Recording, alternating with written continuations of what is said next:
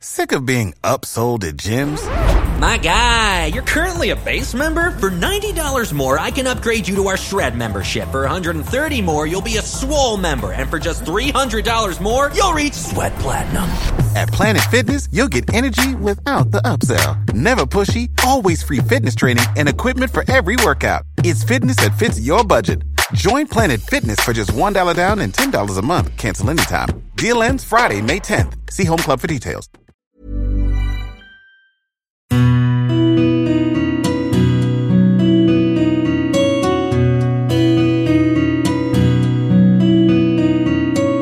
That morning, I had a major headache and I was so confused because I never have any headaches. I always get like a stomachache if something is wrong. So it was so weird. And so I woke up my roommate. She was like, what's going on? And then suddenly I just stopped talking and just fell down to the floor. They called for an ambulance and rushed to get me. And first we went to the nearest hospital, but they didn't want to take me in because they were not a specialty in that area. So we had to go on to the next hospital. We got to the second hospital and they said yes.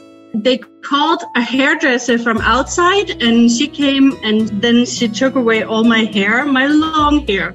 In the hospital, they were talking Chinese to each other. And because I was used to using Chinese like no problem, then I was so confused that they were just looking weird at me when I talked to them. Obviously, at that time, I could only speak in Danish and I could only just say very, very simple words because I got aphasia after my stroke. A Danish doctor came down to Beijing and went with me home. It took a very long time. In the end, it took 24 hours to get me home. My dad was there when I came because they realized that there was no space for my mom in the flight. So I had to travel on my own with this doctor guy, which was very hard because, you know, it's a very vulnerable situation and stuff. Hello, I'm Mark Goodyear. Welcome to the 4th season of Stroke Stories, our podcast that seeks out and hears from stroke survivors. In Denmark, there are on average 5,000 strokes every year. By 2035, this is expected to have risen by 47%. Currently, the main cause of stroke in Denmark is high cholesterol, accounting for more than 65% of the strokes that happen. In this episode, we hear from Lena Elsborg, who suffered a stroke at the age of 26. I was just running 120 an hour and just did like 10,000 things at the same time. And I was such a language nerd. Before my stroke, I was speaking fluent both Danish and English, but also Chinese, because I was in China for 5 years. So I was just running from one language to another one, back and forth, and everything just changed with my stroke. It was a morning at the university. I was supposed to actually start my thesis. It was just like 2 months before my last exam. I was almost done with my master's degree in international communication, which is funny in a sad way. But I know that it has helped me a lot afterwards to get my language back again. So that's a good thing. That morning, I had a major headache and I was so confused because I never have any headaches. I always get like a stomachache if something is wrong. So it was so weird. And so I woke up my roommate. She was like, what's going on? And then suddenly I just stopped talking and just fell down to the floor. I'm a very talkative person. So when I don't say anything, then people know that something is wrong.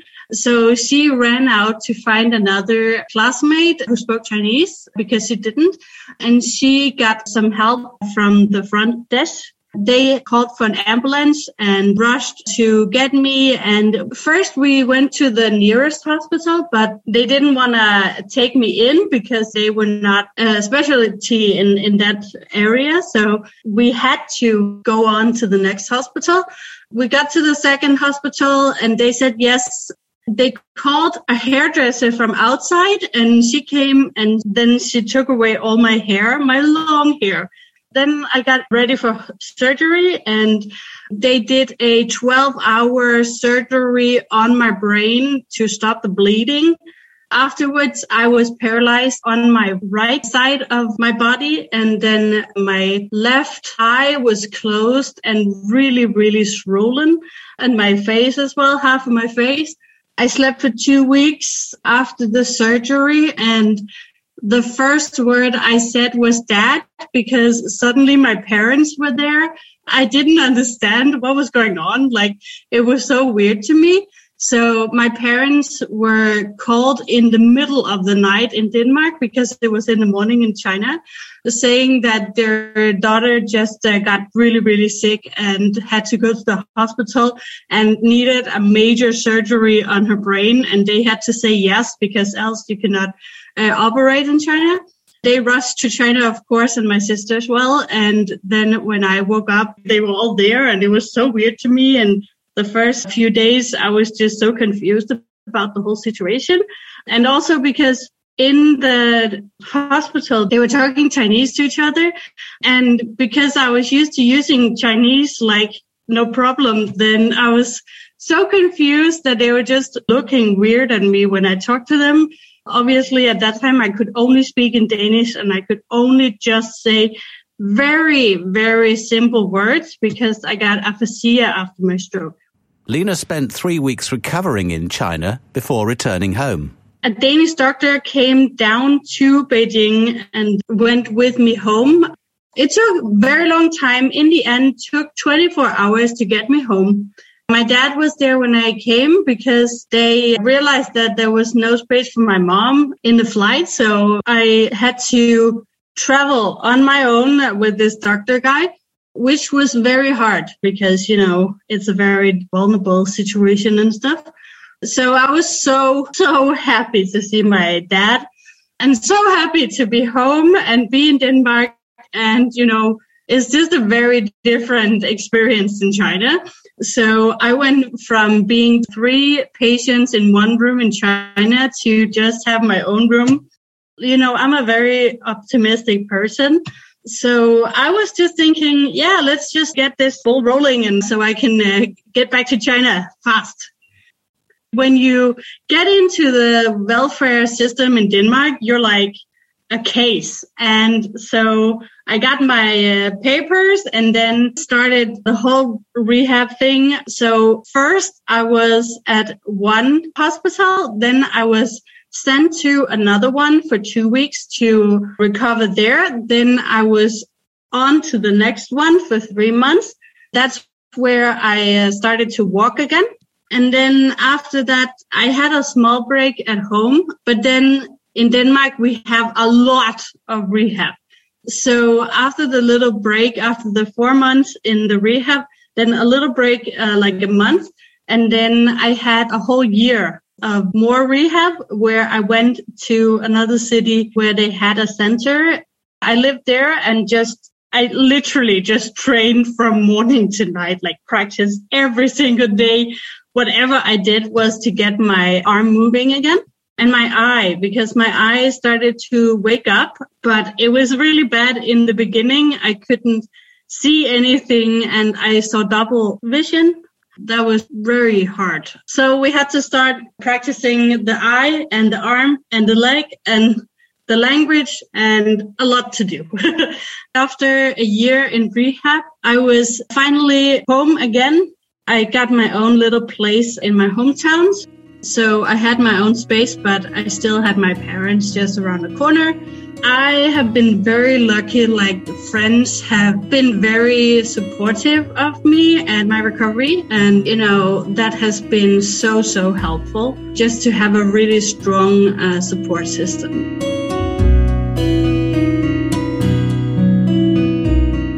Coming up, Lena on how her stroke impacted her working life. After my stroke, I had to go into an internship and then try different internships to see which is better for me and my injury. But in the end, we decided to let me retire early because my injury is too big. Like, there are so many struggles every day that for me right now, I'm not able to work like outside my home. And becoming a mindset coach. After a while, I started to realize that I could actually make something pretty awesome out of something really sad. So yeah, that's how it started. And, also just to talk with other stroke survivors and get their perspective and hear what they go through every day, and then figure out how we can make it better for everyone. It's very important to help as much as you can. Lena continues to work on her physical recovery. I go to exercises once a week with a trainer. But apart from that, I believe that we have to use our hand and leg and language every day for the rest of our lives to make sure that it will keep, going and getting better. And mine is really well now. So for me personally, it was more important for me to be able to speak, as an example, English. Because in the beginning only spoke a little Danish, but only a few months after I was like, now I have to learn English again and also Chinese. And I can proudly say that it has gone very well. In Denmark, we don't have to go back to full-time job after stroke. We have our system. So after my stroke, I had to go into an internship and then try different internships to see which is better for me and my injury. But in the end, we decided to let me retire early because my injury is too big. There are so many struggles every day that for me right now, I'm not able to work outside my home. Instead, I'm doing a lot on Instagram. I'm being a mindset coach for stroke survivors and helping people with their struggles after stroke, like stress management and positive self-talk and inner dialogue and stuff like that. So it makes me so happy, and it helps also me to keep going and keep getting better. And I really think it's so helpful to find something that makes you want to get up every morning. Since my stroke, I have gotten a lot of followers. I had some problems and then I solved my problems, and people started asking questions like, how did you do that? After a while, I started to realize that I could actually make something pretty awesome out of something really sad. So yeah, that's how it started. And, also just to talk with other stroke survivors and get their perspective and hear what they go through every day, and then figure out how we can make it better for everyone. It's very important to help as much as you can. Me too. I also get bitter and angry, but at the end of the day, we only have this life. So we have to just get the best out of it and be a little more mindful, because that's what I think many stroke survivors struggle with. I always want to have goals and plans because that's the only way I can keep going. So my plans for now is to move to another town, a little bit bigger town, be a little bit away from my parents, do it more on my own. I also want to build my business on very little energy, but still I try.